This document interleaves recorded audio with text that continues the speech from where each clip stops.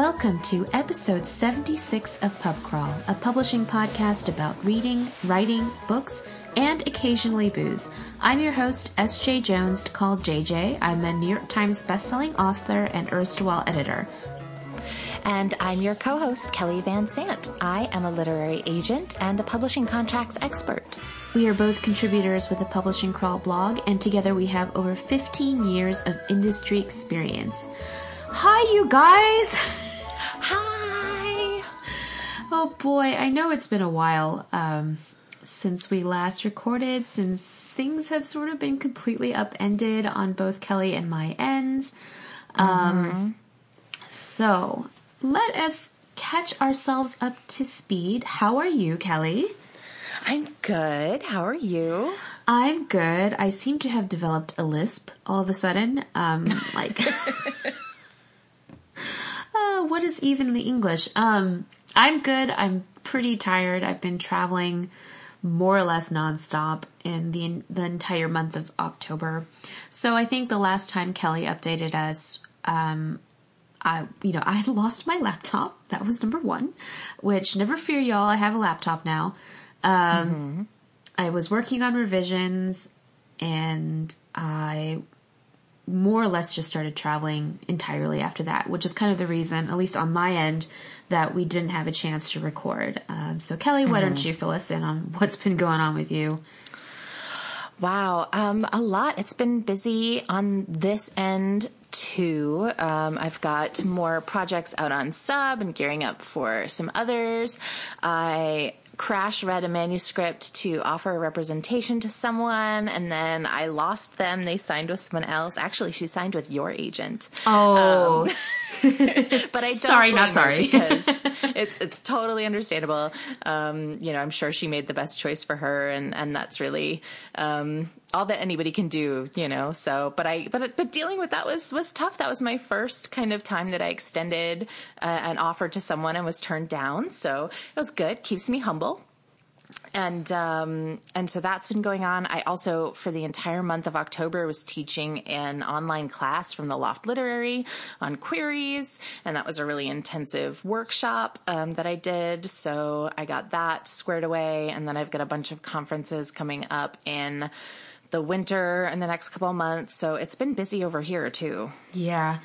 As soon as we finish recording this, I have to finish packing for Y'all Fest and also finish going through first pass of Shadow Song, which I need to turn in ASAP. Cause I've been traveling. I mean, I had brought my computer. So the past 2 weeks I've been in Asia. I went to Shanghai and kind of some of the surrounding areas around Shanghai. And I also went to Seoul, which is, where my mom's family is from. So, 2 weeks abroad, and I thought, okay, some downtime or whatever, I'll bring my computer and I will have time to work. Well, my friends, the first one is that China actually bans all social media and also Google, so I had no access to email. So that was great. All social media is banned, and people are like, oh, why? You didn't travel with a VPN? And I was like, to be honest, I didn't think I'd need to.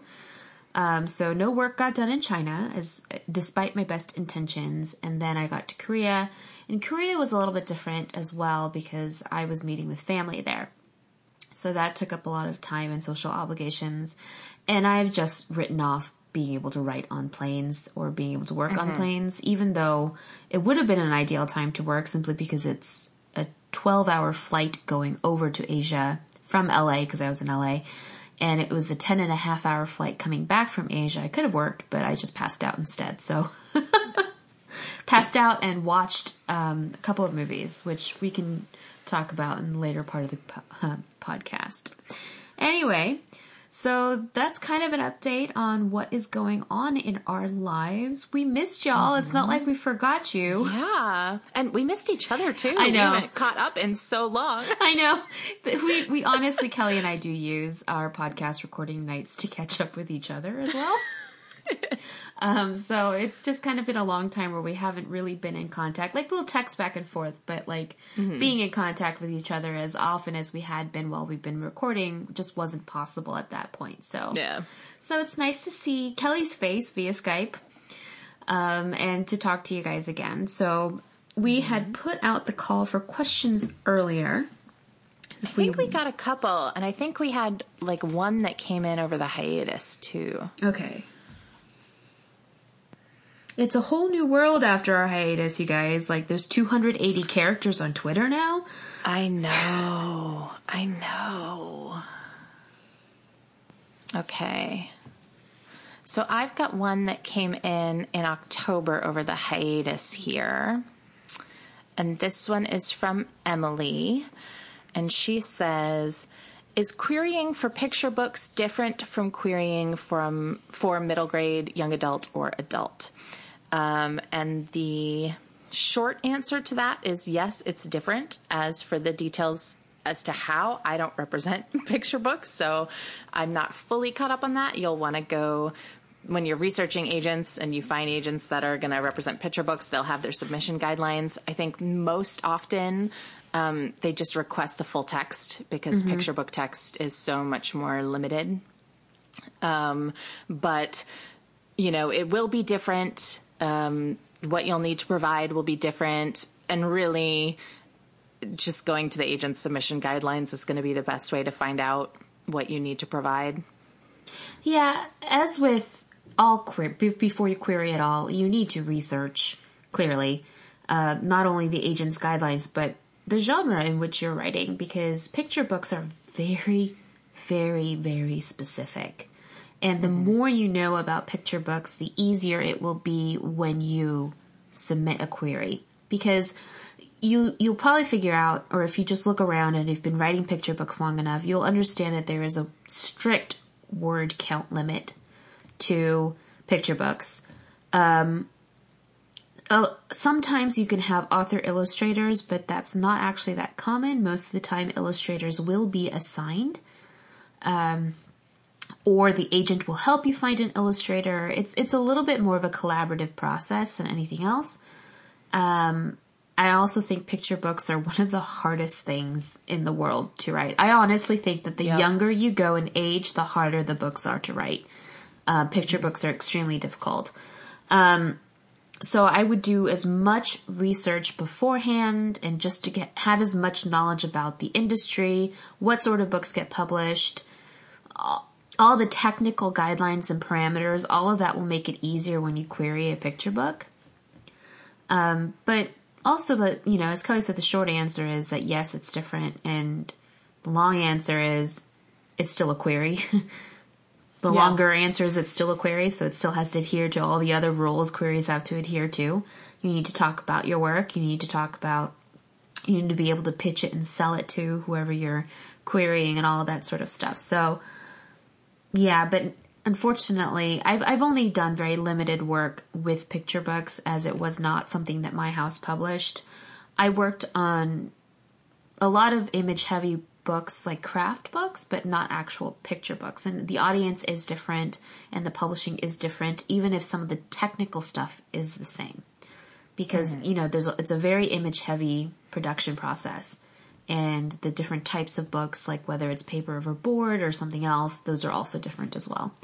So as the more informed you are, the better off you will be. Of course, this is the Ravenclaw talking. I believe that applies to every situation unilaterally. So I mean, it's pretty safe advice. Yeah. Okay, so we had a couple of other questions come in today. If I can find them, that would be great.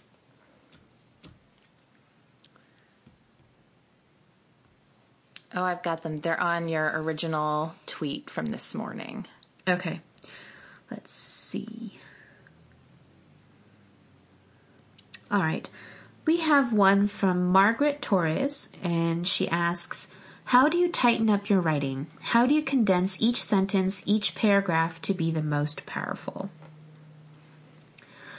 Well, that is a question I would like answered as well, as that is a problem with me. I tend to write overly long, so that is that is something that I have to work on, and I definitely know that. The first piece of advice I can give is you read your work aloud. Mm-hmm.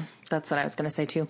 And that is exactly what I am doing right now, because I'm working on the first pass of Shadow Song, and during this stage I really do actually read every single word aloud.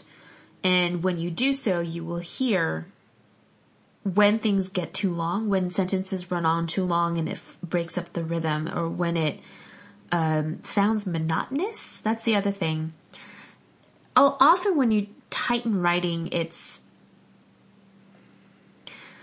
tightening writing is not necessarily shortening every sentence, although that is true. I think really great writing has variation in rhythm, in length, and it sounds... I do pay attention to a lot of that when I write.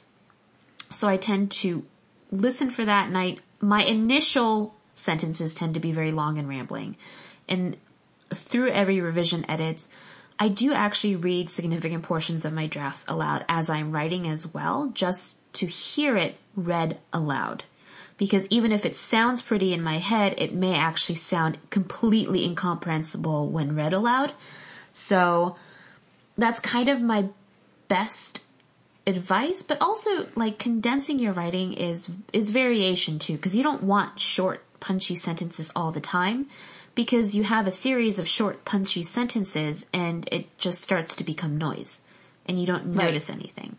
So variation is actually pretty key, I think. Mm-hmm. So yeah, I think too, a lot of it is about clarity, which is something that JJ and I talk about a lot. But I think that reading aloud can also help you with this. Sometimes writers who enjoy crafting prose and enjoy playing with language will sometimes they'll say the same thing in a lot of different ways, kind of over and over again. And when you read that aloud, you can kind of hear like, oh, I've already described this a couple times on this page, and I just keep describing it differently, but I really only need to describe it once. Or, how many times does a character need to say this thing?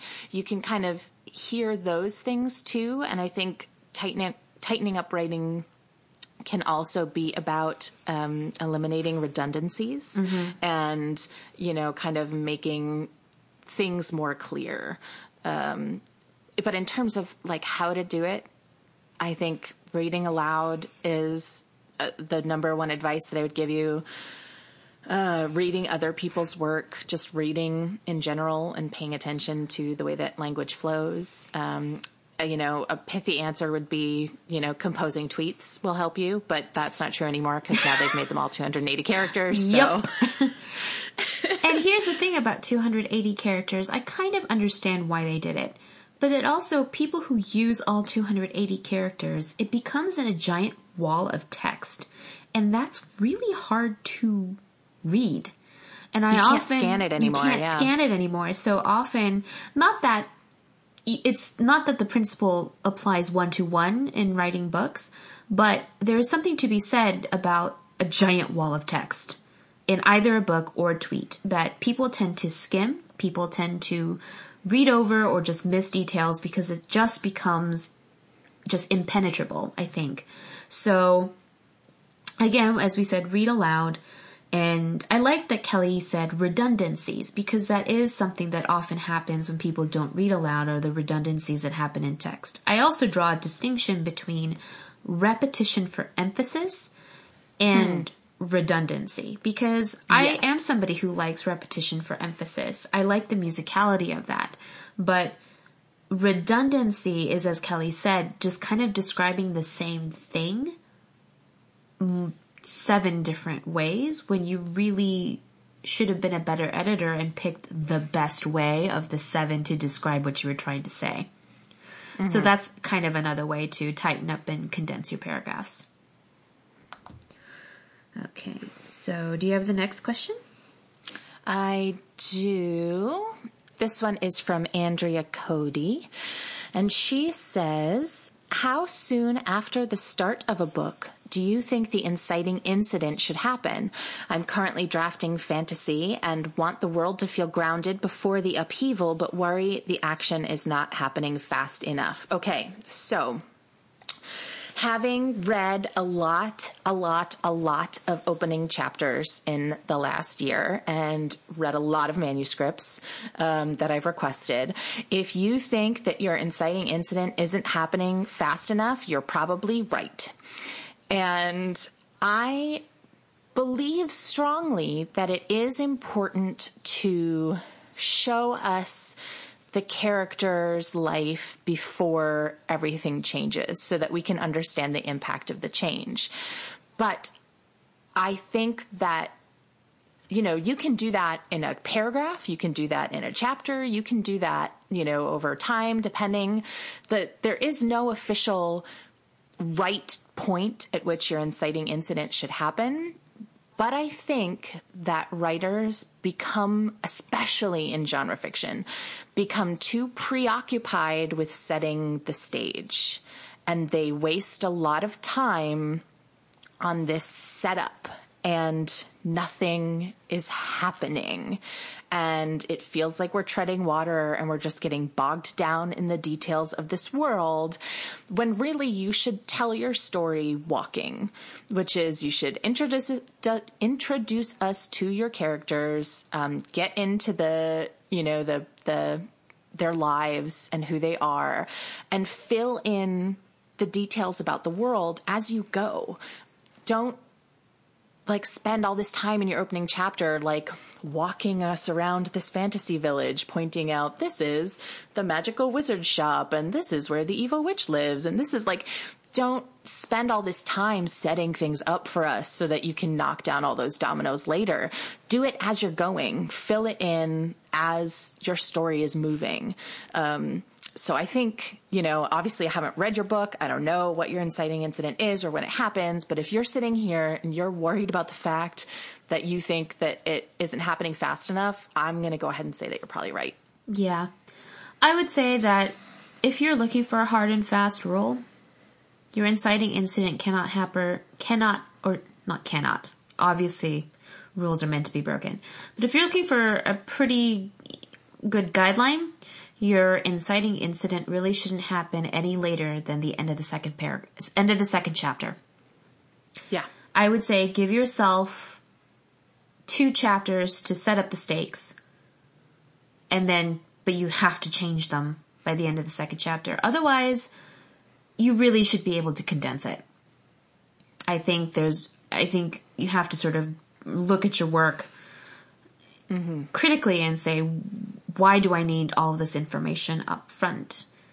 Yeah. What parts do I need to know now? This is why I don't like prologues too. Yeah. Because I honestly feel that with only a very few exceptions, most of the information that you get in prologues, you should be able to give us in the story proper. And if you can't, then it's why? I see prologues that sometimes set a mood that are more atmospheric. But prologues that give a huge, here's the last 12 years worth of history for everything that's ever happened until now. And now is when our story starts. I'm kind of well, why aren't you giving me that information in the story itself? It just seems like a cheat to get in this information that people can't figure out how to get in elsewhere. Yeah, I think prologues are tricky simply because I used to be like Kelly in that I was pretty anti-prologue because of the same things that I saw, which were the prologue was, here's everything that I cannot integrate into the body of my manuscript, so it's all going in the prologue. And at which point you're kind of was this actually necessary? Or is this just sort of the appendices in Tolkien's Lord of the Rings? Is this, he put all that stuff in the appendices because he's a person who had it. He liked to, do that. But we didn't need to know any of that stuff for the narrative of Lord of the Rings, and therefore it wasn't in it. There are times when I've realized that prologues could be a necessity because the biggest example was actually Melina Marchetta's Finnegan of the Rock for me. Most books tend to open, most ebooks tend to start at chapter 1 and skip the prologue, which is what happened to me because I had the ebook of Finnegan of the Rock, and I was utterly lost, like actually completely utterly lost. And then I discovered maybe about kind of halfway through the second chapter, oh my gosh, there's actually a prologue here, and I started from there, and I was like, oh, everything makes sense now. But it also doesn't make sense to start the story at the moment of the prologue in this book either. Just to spoil everything, this is essentially the story of a refugee people trying to make their way back home. But without knowing what happened 10 years before to their homeland, then you kind of just are like, well, what do these people want? Why do they want it? And she kind of needed to set that up. She needed to show it to us in order for it to make sense going forward, to have this baseline understanding that pins beneath the entire rest of the book. So in a situation like that, I would absolutely say that yes, a prologue is probably useful. My own book, Winter Song, I actually initially did not have a prologue. Mine is one of those moody, atmospheric prologues because, like Kelly, I had this like knee-jerk, I don't need one! Because mine actually literally just started at chapter 1. And based on some feedback that my editor had gotten from everybody else, they were like, I think we need to be a little bit clearer about what her relationship with the Goblin King is before the story opens. So, it's just something like a flashback or a dream sequence or something like that, but it didn't quite work for me, so I wrote kind of a fairy tale instead, and it was very short. That prologue's like 400 words. It's not very long at all. Yeah. But that was kind of what I felt like was enough to kind of set the mood of the book. For Shadow Song, for instance, because this is a sequel, but it's not necessarily like continuing a story, it's actually a whole new story from Winter Song. I don't have a prologue per se, but I have a series of letters that sort of bridge what happens between the end of Winter Song, kind of sort of recaps for you what happens in Winter Song, and then sets the stage for the next part of the book that follows. This is not exactly a prologue, but it's also not chapter 1. These are just letters that kind of set the stage for you. And almost you would say that the inciting incident comes at the end of this series of letters. So, but it still the inciting incident still happens pretty quickly. It happens, like I said, actually almost before the events of the book opens. So, prologues and having all this information in the beginning, as Kelly says, if you think it's taking too long for the story to get going, your gut is probably telling you correctly. So maybe be critical about the first 2 chapters of your book, and if the inciting incident does not happen by the end of the second chapter, I would rethink, or maybe just be like, okay, maybe this information can be relayed elsewhere or in this manner, in a more active manner than just sort of spending time in this place. Okay, did we have any other questions? Do we have... I don't know. Granted, I have not checked the email in a long time, so... There's been nothing in the email, really. I don't know if we had any old comments on anything. Okay, so here is one that I'm not going to read directly, but I am going to summarize a little bit. And this person wants to know, first of all, how you read for blurbs. How do you decide that you're going to give a blurb to something if you read it? And, when do you decide not to? And how do blurbs work in general? And that's a good question for you, because I know you've read books for blurbs, right? I have. So in my instance, my policy is basically to have all blurbs sort of floated through my agent or my editor, unless you know me directly. In which case that is a little bit different, and that's a little bit more of a friend thing rather than a professional thing. Almost all blurb requests have come to me through my agent or my editor, which is generally the policy that I like, for a couple of reasons. Partially because I like, if I don't like the book or if I don't really feel comfortable giving a blurb, I can sort of relay those thoughts through those intermediaries, my agent and my editor.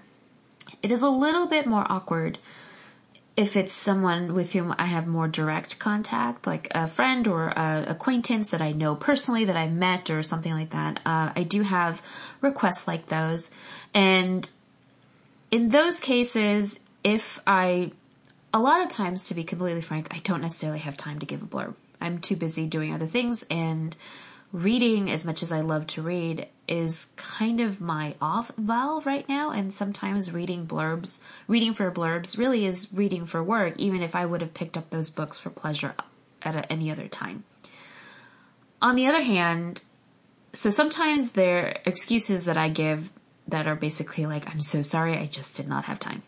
Because, I mean, as Kelly and I have relayed to you, the past 6 weeks, she and I have been ridiculously busy, so I have not really read very much in that time, unless they were audiobooks, of which I have read a couple.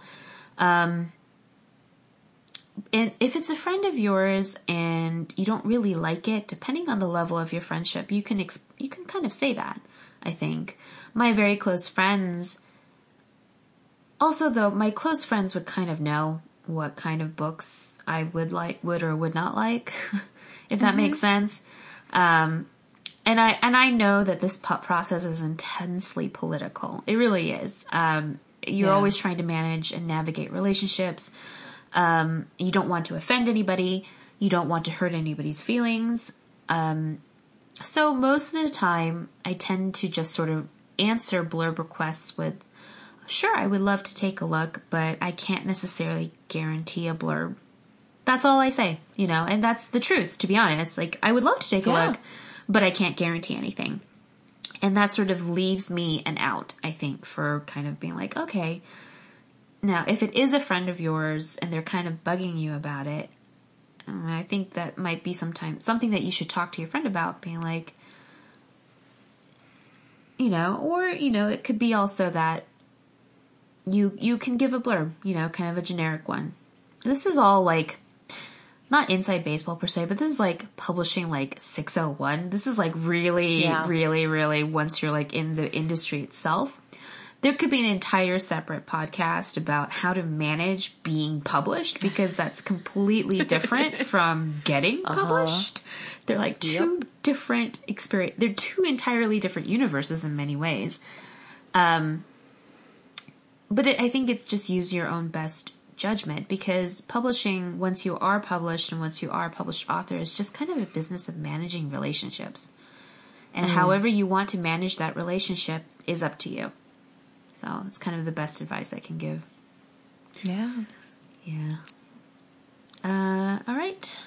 I think that's probably our last question. Yeah. So let's move on. What have we been reading?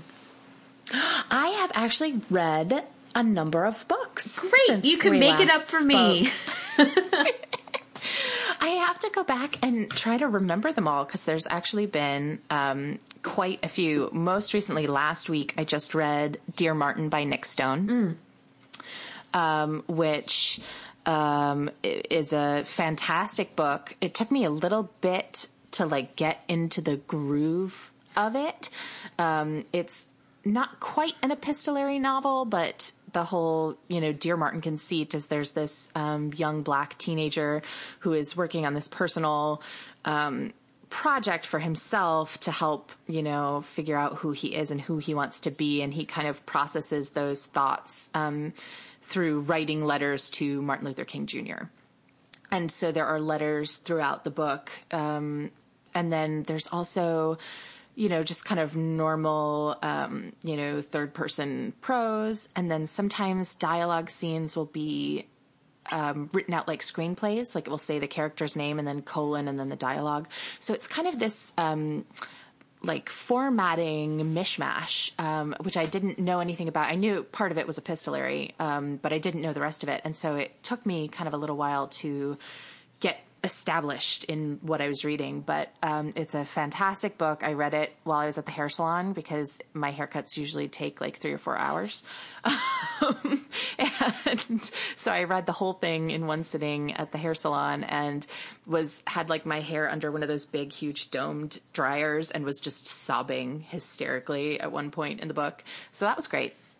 But really, really excellent, wonderful book. So I read that recently.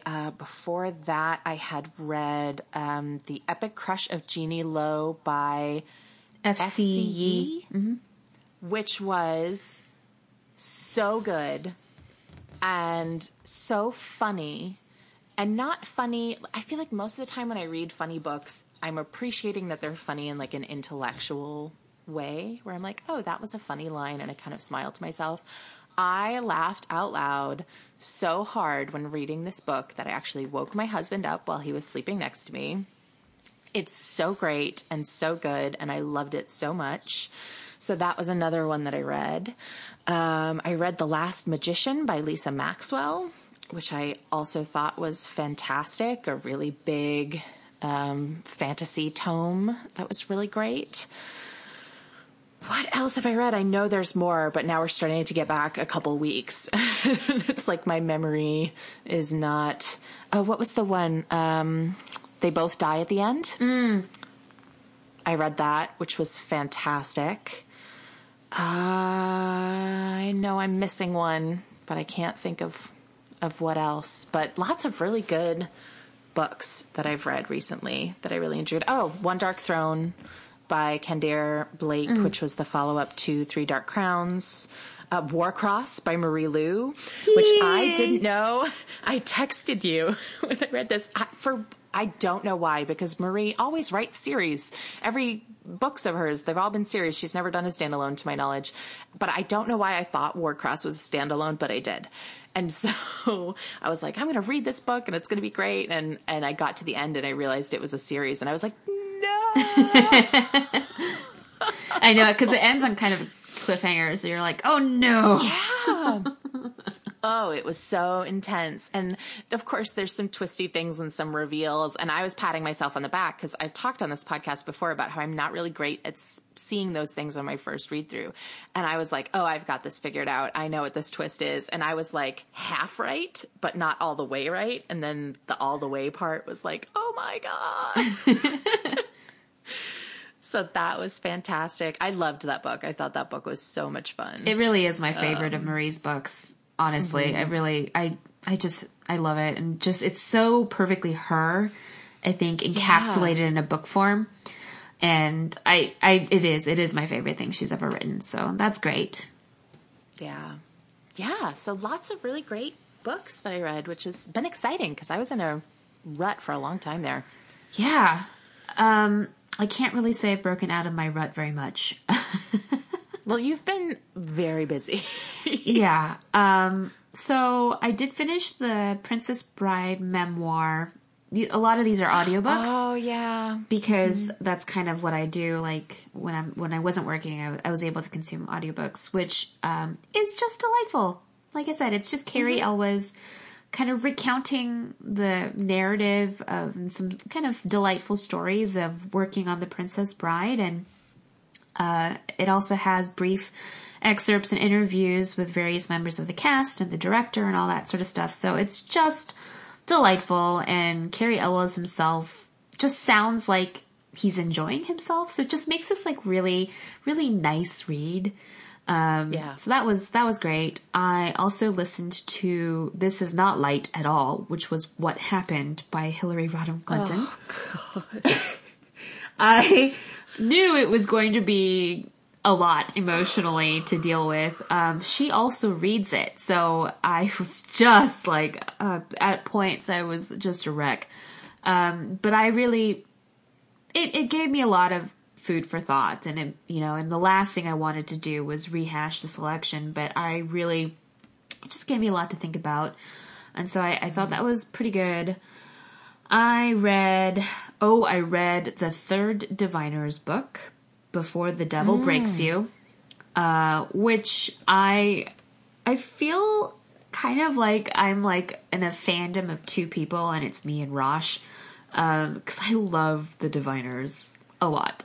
I love the Diviners, and I really do feel that this series is incredibly underappreciated. There were points when I was reading that book, and just some of it was just beautiful in its poetry, but also in its scope. I really do think that these are great American novels with capital letters. I really do. They look at the history and the founding and what is the character of Americanness. And it sounds lofty and pretentious, but it's not. They're extremely readable. They're filled with lovable characters. There's a ship that I will go down with. I will go down with this ship. I know. I need to catch up. You do need to catch up. Yeah. Too. And there were points where I was literally rolling on the floor, just clutching my chest in agony. I also listened to this one on audio because The Diviners has a fantastic audiobook narrator, January Lavoie. She does incredible voices, and she sings, and she does all sorts of, and so she just creates this amazing soundscape for this world. And so there were literally points where I'd be like either cleaning my house or doing other errands, and like I would have to stop and just like clutch at my heart and just like roll on the floor and be like, feelings. So I loved The Diviners. I really did. I thought it was so excellent. Also read Warcross on audio. And also, I'm trying to think. From the library, I read... I was in kind of a thriller mood. Which sometimes I get if I feel like I've been glutted on YA. So I will sometimes read other, like nonfiction, or I'll read other genres basically. And sometimes I wanted something like Let the Right One In, which I don't know if you've read. I haven't, but I've heard of it. It's a very moody, atmospheric. It's not a thriller actually, but it's a very moody, atmospheric book. Set in Scandinavia. It's actually a vampire literary fiction, but it's really, really good. And so I wanted something that kind of put me in the same mood. So I was thinking of reading Joe Nesbo's Harry Hole books, and these are sort of moody Scandinavian thrillers, but none were available from my library, alas. So I read The Good Girl by Mary Kubica, and Dan Brown's Inferno.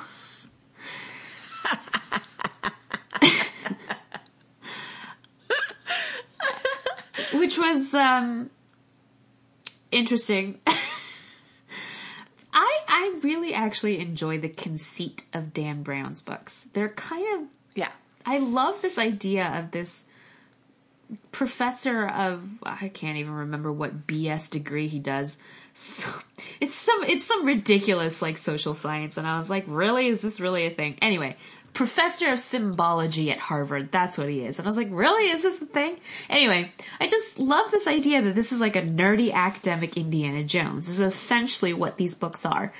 But the writing is so stilted and bad. It really makes it kind of awkward to read. And I love these books as movies, actually. I really enjoy the movies, but I couldn't. I did read Inferno, but I was like, this is really awkward to get through. It's really difficult. And I read The Language of Thorns. Oh yes, by Leigh Bardugo, which they're excellent. I mean, Leigh is a great writer. Full disclosure, I did beta read one of them, When Water Sang Fire, which is like her twisted Little Mermaid story, for music references, which I loved when I read it then. But all the others, they're all, what I love about Leigh's fairy tales is that they're recognizably fairy tales that we know, but they're all just, there's a tweak or a twist to them that just makes them haunting and different. So they're all fantastic. So I highly recommend The Language of Thorns. I'm so excited for her adult novel. Oh, the yeah, one about me the too. secret societies in college and stuff. I'm so excited. I'm excited, and I'm also excited for the Nikolai books because he's my husband. So, so I guess I did read a lot more than I expected over the break. It didn't feel like a lot, but I think because a lot of it was on audio that I kind of felt like it wasn't. But so, all right, then what are we working on? I can't tell you what I'm working on. I can tell you later, but I can't. Off the air. I cannot tell the podcast yet. And this is the weird part about publishing, where even when you don't have for sure solid news yet, sometimes you have like the beginnings of maybe news that could still fall through, which is what I have. But you can't talk about it. You can't talk about anything in publishing until it's like officially announced, done and dusted, you know? So so this is a new experience for me because I like talking. And so I'm not really able to talk about some stuff. So that's hard, but I am working on something with a client and it's exciting, and we'll see what happens with that. What about you? Vague casting. Yay! I am working obviously on Shadow Song First Pass, which it's a little bit of a tight turnaround, but it's kind of nice to be able to read this book and be like, oh, it's not terrible. Mm-hmm. Yeah. I think there is a point in every, I mean, obviously, second books are just tough in general, but I think there is a point in every book, and I certainly felt this with Winter Song, where I was like, if I read this book one more time, I will scream. You just get tired of it, because you end up reading your book so many times before it goes to print, and I have not read Shadow Song quite as many times as Winter Song, partially because the writing publication period is shorter, just by necessity, because Winter Song from acquisition to publication was almost 2 years. So, you know, that's a long time. Whereas this one from basically acquisition to publication is about a year. So it's not even been it's been about a year, I guess. So it's a bit shorter, so I didn't quite have as many times. And the whole writing process of it, I think I've talked about it here on this podcast, and I've certainly talked about it to Kelly, where I was just like, this book is hard, and I don't like it, and the writing, it's exhausting and wearying. And this book is also incredibly personal in a way that I did not expect it to be. So there were a lot of emotions tied up with this book that by the time I turned in my final draft to my editor, I was like, I don't want to read it anymore. Copy edits came in, and I just very perfunctorily went through copy edits, made sure that, the sun didn't set twice on the same day, and that all the details were consistent, and that my grammatically, all the things that they pointed out were fixed, all that sort of stuff, but didn't actually read the book again. But I don't do that for First Pass. For First Pass, I always do read aloud, because to me this is absolutely key. But for a while, my feelings towards Shadow Song were very much if your manuscript were children, if Shadow Song was like, hey, do you love me? I would be like, I'm proud of you. But do you love me? I'm proud of you. And I am. I was very proud of the work that I'd done for this book. But reading it again after having some distance, I was like, oh, I like it. It's not a bad book. It's not that I ever thought it was a bad book. It's just that I just didn't have the emotional capacity to like it. So that's been kind of an enjoyable experience. Also, once these are in, I will start drafting in earnest the first book in my next series, which had been announced. I don't know if we were announcing it on the podcast. I don't even remember what we talked about. I don't remember either. It's been millennia. I know. It's been about 25 years. Your trip to Asia must have been so fantastic for getting you in that mindset. Yes, it was fantastic. It was... I went partially for historical reasons. My version of Fantasy Asia is not a one-to-one correlation, so I wouldn't actually call it specifically a Chinese fantasy or specifically Korean or Japanese or whatever. It is, in fact, an Asian fantasy, Asian inspired, but I was drawing a lot of influence from sort of a southernish region of China for this first book. And so I went to Shanghai and some surrounding water towns of Shanghai, Suzhou and Zhouzhuang. And so it was really just cool because I'd been to Beijing before, and Beijing is actually culturally quite different from Shanghai.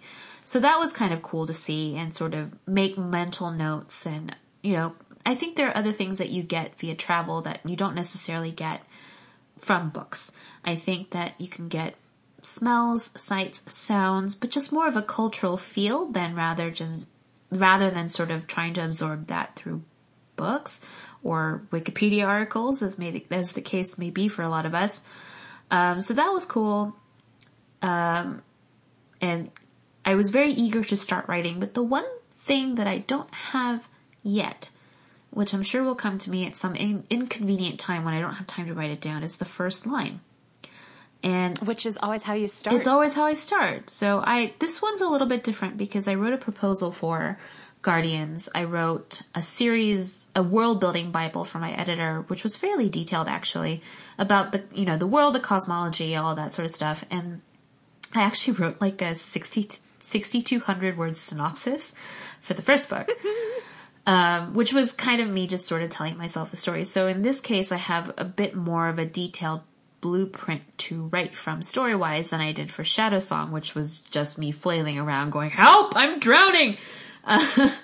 So it's a little bit different, but I don't have a first line yet. So, but I'm sure it's going to come to me while I'm driving to YALLFest tomorrow or something, and I'm going to be like, "Darn it!" Probably. Like, ugh. So yeah, that's what I'm working on. So, all right. So then, off-menu recommendations. Do we have any? I feel like I must. Oh, okay. Again, lots of TV for me because that's kind of what I do in my spare time. But I started watching The Good Place. Oh, I've heard good things about it. It's incredible. I am not a sitcom person generally. I've never really liked them. They're too short and they're too stagnant. There's really no major character development over time. It's kind of like, I feel like with a lot of sitcoms, everything resets every episode and we never really get any lasting change. So I get bored and they're not my jam. There's a couple that I really like Kimmy Schmidt, I think is great, and a couple of others. But when people started talking about The Good Place, I was like, nah, it's not really my deal. I'm not really going to watch it. I love Kristen Bell, though, a lot. And I identify deeply with her video when she's crying over the sloth. Yes, me too. And September 1st was my wedding anniversary, and my husband and I had my daughter stay at my mother-in-law's house, and we went up to Stillwater, this little river town, and we got a bed and breakfast, and we got way, way, way, way, way too drunk. And the morning after our anniversary, I was hungover. And I don't get hungover anymore because I can't handle my alcohol the way I used to be able to, so I just stop at 2 drinks. I just don't drink that much anymore. And we woke up the next morning and I told my husband, I was like, "Oh, I'm hungover." And he just thought I was just not feeling well. And I was like, "No, I can't leave the bed. The room is spinning. I cannot stand up. We just have to stay here until checkout. And I'm just going to lie here and moan and not do anything." So I needed something to distract me. So I had my laptop and I was like, I'm just going to put on something on Netflix. I saw The Good Place. I put it on and I didn't stop until all 10 episodes were done.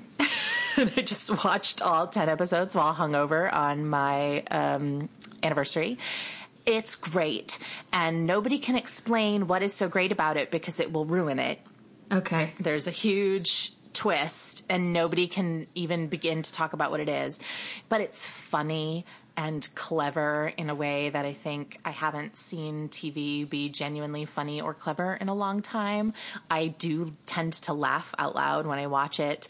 I think the performances are great. Ted Danson is in it, and I kind of forgot about him as a person, but he's excellent in this. And it's short enough that it's like the 25-minute, sitcom episodes, and there's only 10. And so you can just plow through it really easily. And I highly recommend it. It's a great, great show. So The Good Place is definitely one of them. We are in the middle of catching up on the 2nd season of Stranger Things. I'm not done yet, but my husband and I are watching that, and it's really excellent. So that's great. When did you watch the first Stranger Things? I feel like I'd been trying to convince you, and then you just sort of were worried about the horror aspects. I was. I think we ended up watching it. It was a year ago, but it was probably maybe 2 or 3 months after it had come out. Everybody had seen it before me. I was really one of the holdouts. And of course it was excellent. So, So I'm excited about that. I have not been spoiled, but I do know that Steve is going to get even more awesome, because all anybody is talking about on Twitter is how wonderful Steve is. And so, to be fair, I've kind of loved Steve since the first season. I have always loved Steve too. I loved Nancy in season 1, and even though Steve was a jerk, he was also like kind of awesome. He's also like a really like realistic jerk. Yes. Like, I know that guy. Very realistic teenage boy, yes. I know that guy.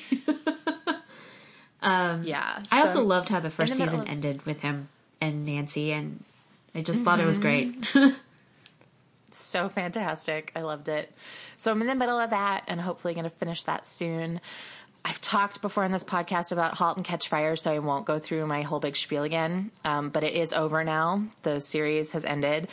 The last 3 episodes were possibly the greatest episodes of television I've ever seen in my life, of anything. The third to last episode is the most I have ever cried at any TV show or movie ever, which is saying a lot because I cry at a lot of things. But I was like catatonic. It was like those noisy sobs where like it was like loud and heaving and extended well beyond the show was over. And David was like, "Are you going to be okay?" And I was like, "I don't think so." And then the finale just gave me everything that I wanted, which is so rare, I feel like, for me to get everything that I want because I'm very picky. You've heard me talk about that before. I won't go too far into it, but it ended, and it ended beautifully, and I loved that show. And I think that might be everything. What about you? Well, if you follow me on Twitter, you kind of see me tentatively live tweeting my playthrough of Dragon Age Inquisition. You have become a video game person, which I love. I knew you had it in you. I like always in theory, I could always had the potential to be a video game person, but what I hate about video games are video game mechanics. Basically, if I had the actual playing of the game. Yeah, the actual playing of the game I don't like. I like experiencing a game. I just don't like playing a game, which is why I liked games like Life is Strange and Oxenfree, because those are all games that are decision based the way a lot of games are, but they don't require you to fight stuff. Yeah. Which just irritates me. And it takes so long. Yeah, and battles take forever. And blah blah blah. But so I've been after I turned in my revisions for Shadowsong, I was kind of like, I really don't know if I have the emotional bandwidth to take up a new TV show that to get emotionally invested in, or if I could really read anything at that point. So I said, what I've actually really wanted that I'm still hoping will be made someday is basically The Sims in the Harry Potter universe. Yeah. That's basically what I want. I'm still hopeful that somebody... be a wizard. Yeah, I just want to be a wizard. I want to go to Hogwarts. I want to go to class. Like, that's just what I want to do. But The Sims... So I kind of asked if there was like a Sims game, but fantasy-based, and people were kind of throwing suggestions out left and right. And 2 kept coming up, which was Dragon Age, Inquisition, and Skyrim. So the only reason I played Dragon Age first was because I was able to buy it immediately for my PS3, because I could just download it from the PlayStation Store. In Skyrim, I had to buy as a disc. So that was really the only reason that I got to Dragon Age first. And they were just like, it was nice. And weirdly, I know the reasons why I got into this game was because I liked managing the relationships. Oddly enough, the story I could kind of the story's fine. Yeah. Like, I didn't particularly get invested in the story the way I had gotten invested in the story in, like, say, The Last of Us. I don't know if you've heard of that game or played that game. I never played The Last of Us, but I basically watched Mark play through the whole thing and was just like riveted to the whole experience of him playing this game. But I set Dragon Age on easy, so basically which meant that I couldn't really lose. Yeah. So like I set it on easy. And what I really enjoyed in this game, because this was the first game I've ever played where you had romance and friendship scores. So I really liked this sort of managing relationships part of this game. And it got me really invested in all of the characters, not just the character that you're playing as, but just like all the other characters. And so now I'm already kind of like, so I finished Dragon Age and I'm already contemplating another playthrough as a different character so I could romance someone else. You can change. Yeah. The thing about Dragon Age that I think the romance mechanics in particular of this game are pretty sophisticated in that depending on who you play as. So in my case, I played as a female human rogue. And that actually limited the choices of characters that I could romance. Some of the characters are bisexual in the game, some are not, some are gay. And as you play this game and as you go through and you start to know all these characters, you know, you can choose to flirt with them, you can choose to do whatever you want.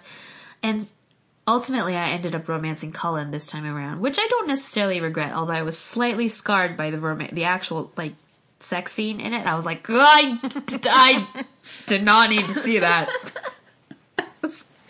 Because it was just like this awkward. It's so awkward because the actual character of Cullen is he is awkward. And so it makes flirting with him kind of funny because every time you do, he gets all flustered. And so it gets to the point where you have to choose to enter a relationship with Cullen. I said, sure. And it gets very romantic and hot and heavy. And then like it cuts to like a morning after scene. And my character is fully dressed, but he is not. And it's like the camera and everything is always strategically placed in such a way so he's never fully naked, but it makes it worse. And so you're just like, that's an uncanny valley that I did not need to go down at all. We didn't need the visuals on that. No, I was fine with it fading to black, to be honest. It was fine. But there is a character that I really love in this particular game, Dorian. Dorian is gay, and I was like, God, next time I'm playing as a male character, just so I can romance him. I love him so much. But it's also not only do romance scores matter, but your friendship scores matter. So you can do things, and other characters in the game approve of what you do or don't approve of what you do. So, I really, really, really liked that aspect of it. So that was what I was enjoying. I don't think Skyrim is quite like that, but I think I will try Skyrim next as my next game. Possibly go back and play the other Dragon Age games just to see. Because I know some of the characters do come back. I know that Morrigan and Leliana are in Origins. And they also show up in Inquisition, so it's kind of like reading the third book in a series and going and read the first one, but whatever, that's fine. So that was that. I watched a lot of movies on the plane because that is kind of the only time I ever watch movies anymore. So on the way to Asia, I watched King Arthur, Legend of the Sword, which my friends fondly call Trash King Arthur because it's trash, but it is the most enjoyable. It's so over the top. So it's actually a Guy Ritchie movie. So it's basically, it's a Guy Ritchie movie, but about King Arthur. So it's all the stuff you expect in a Guy Ritchie movie, but with King Arthur. And it plays absolutely fast and loose with history and Arthurian legend and everything, and I didn't care. And this is somebody who actually is really kind of picky about Arthur retellings. But I was like, it's so over the top ridiculous. Jude Law plays the bad guy in it, and he's young poping it all over the place. And I'm just like, what even is this movie? But it's so enjoyable. So I highly recommend King Arthur, Legend of the Sword. I also watched, this is actually a Korean film called The King's Case Note. And it's basically Sherlock in 15th century Korea. And like the TV show Sherlock, but not bad. Because Sherlock as a TV show is terrible. but it involves this king, and there are plots to overthrow him, and the science and the magic in this world is also like, historically, I don't think this is quite it. But it was just really funny, and it was enjoyable, and you had kind of like a character who plays sort of like a Sherlock Holmesian sort of character, and then his Watson-like sidekick. So that was really funny and enjoyable, and I enjoyed that. And yesterday I saw Thor Ragnarok, which I loved. I've heard great things about it. Thor is actually the only one of the Marvel superhero standalone movies that I've actually seen all of them in the theater. I only ever catch up on the other ones on planes. So, like, I watched Civil War on the plane. I've watched both Avengers movies on the plane. I've watched Iron Man on the plane. And that was one other movie I saw on the plane, was Spider-Man Homecoming, which was delightful. I heard it was great too. I think you would really like Spider-Man Homecoming. It's a Spider-Man movie, but it's also just kind of a teen movie. Yeah. And the kid who plays Peter Parker is great. He's so just lovable and really, I think, actually embodies the character in a way that I don't think the other two actors ever did. So I thought that was great. But Thor Ragnarok, so I don't know if you know who Taika Waititi is. The name is familiar, and I bet if you showed me a picture, I would know, but off the top of my head, no. He is a New Zealand Maori director, actually, and he is pretty well known for his partnership with Jermaine Clement in Flight of the Conchords. Mm-hmm. He also did the movies Boy, What We Do in the Shadows, and Hunt for the Wilder People, and I've actually seen everything he's ever done because I think Taika Waititi is a genius. And it was funny because I watched Thor, and this movie is totally different from every other Thor movie, but it works. And it really felt more like a Taika Waititi movie than it actually felt like a Marvel movie. But I really, really liked it. It was funny.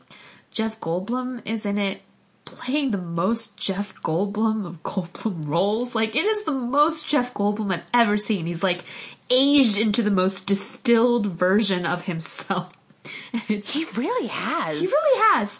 He just becomes more Jeff Goldblum with age, I think. And it suits him. Like a fine wine. Like a fine wine. It suits him. Because I never really found him that attractive when he was younger. But now it's like... But now... He's grown. Yeah. He's grown up pretty... He's grown into himself. That's all for this week. Next week we'll be discussing conferences and panels. So this is, I guess, more of our author life series, but we're just trying to get back into the swing of things with topics that are actually kind of like sort of on the forefront of our brains. So it will be conferences and panels. So as always, if you want more, please subscribe via iTunes, Stitcher, Podcast Pickle, or your podcast provider of choice. Also, if you like us, please rate and review when you get a chance, as it helps other listeners find the podcast. If you want more pub crawl goodness, you can go to our website, publishingcrawl.com, where we have many more posts and articles about various aspects of reading, writing, and the publishing industry. You can also follow us on Twitter at PubCrawlBlog, as well as on Tumblr, Facebook, and Instagram at Publishing Crawl. You can follow me, JJ, at sjjones on Twitter or my website, sjjones.com. You can follow me, Kelly, at Bookish Chick on Twitter or my website, penandparsley.com. Our theme music is Quirky Dog by Kevin MacLeod, and our logo is designed by Aaron Goman, author of Retribution Rails, available now. If you have any further questions, comments, or feedback, feel free to email us at publishingcrawl@gmail.com or send us an ask through Tumblr. Thanks so much for listening. Bye. Bye.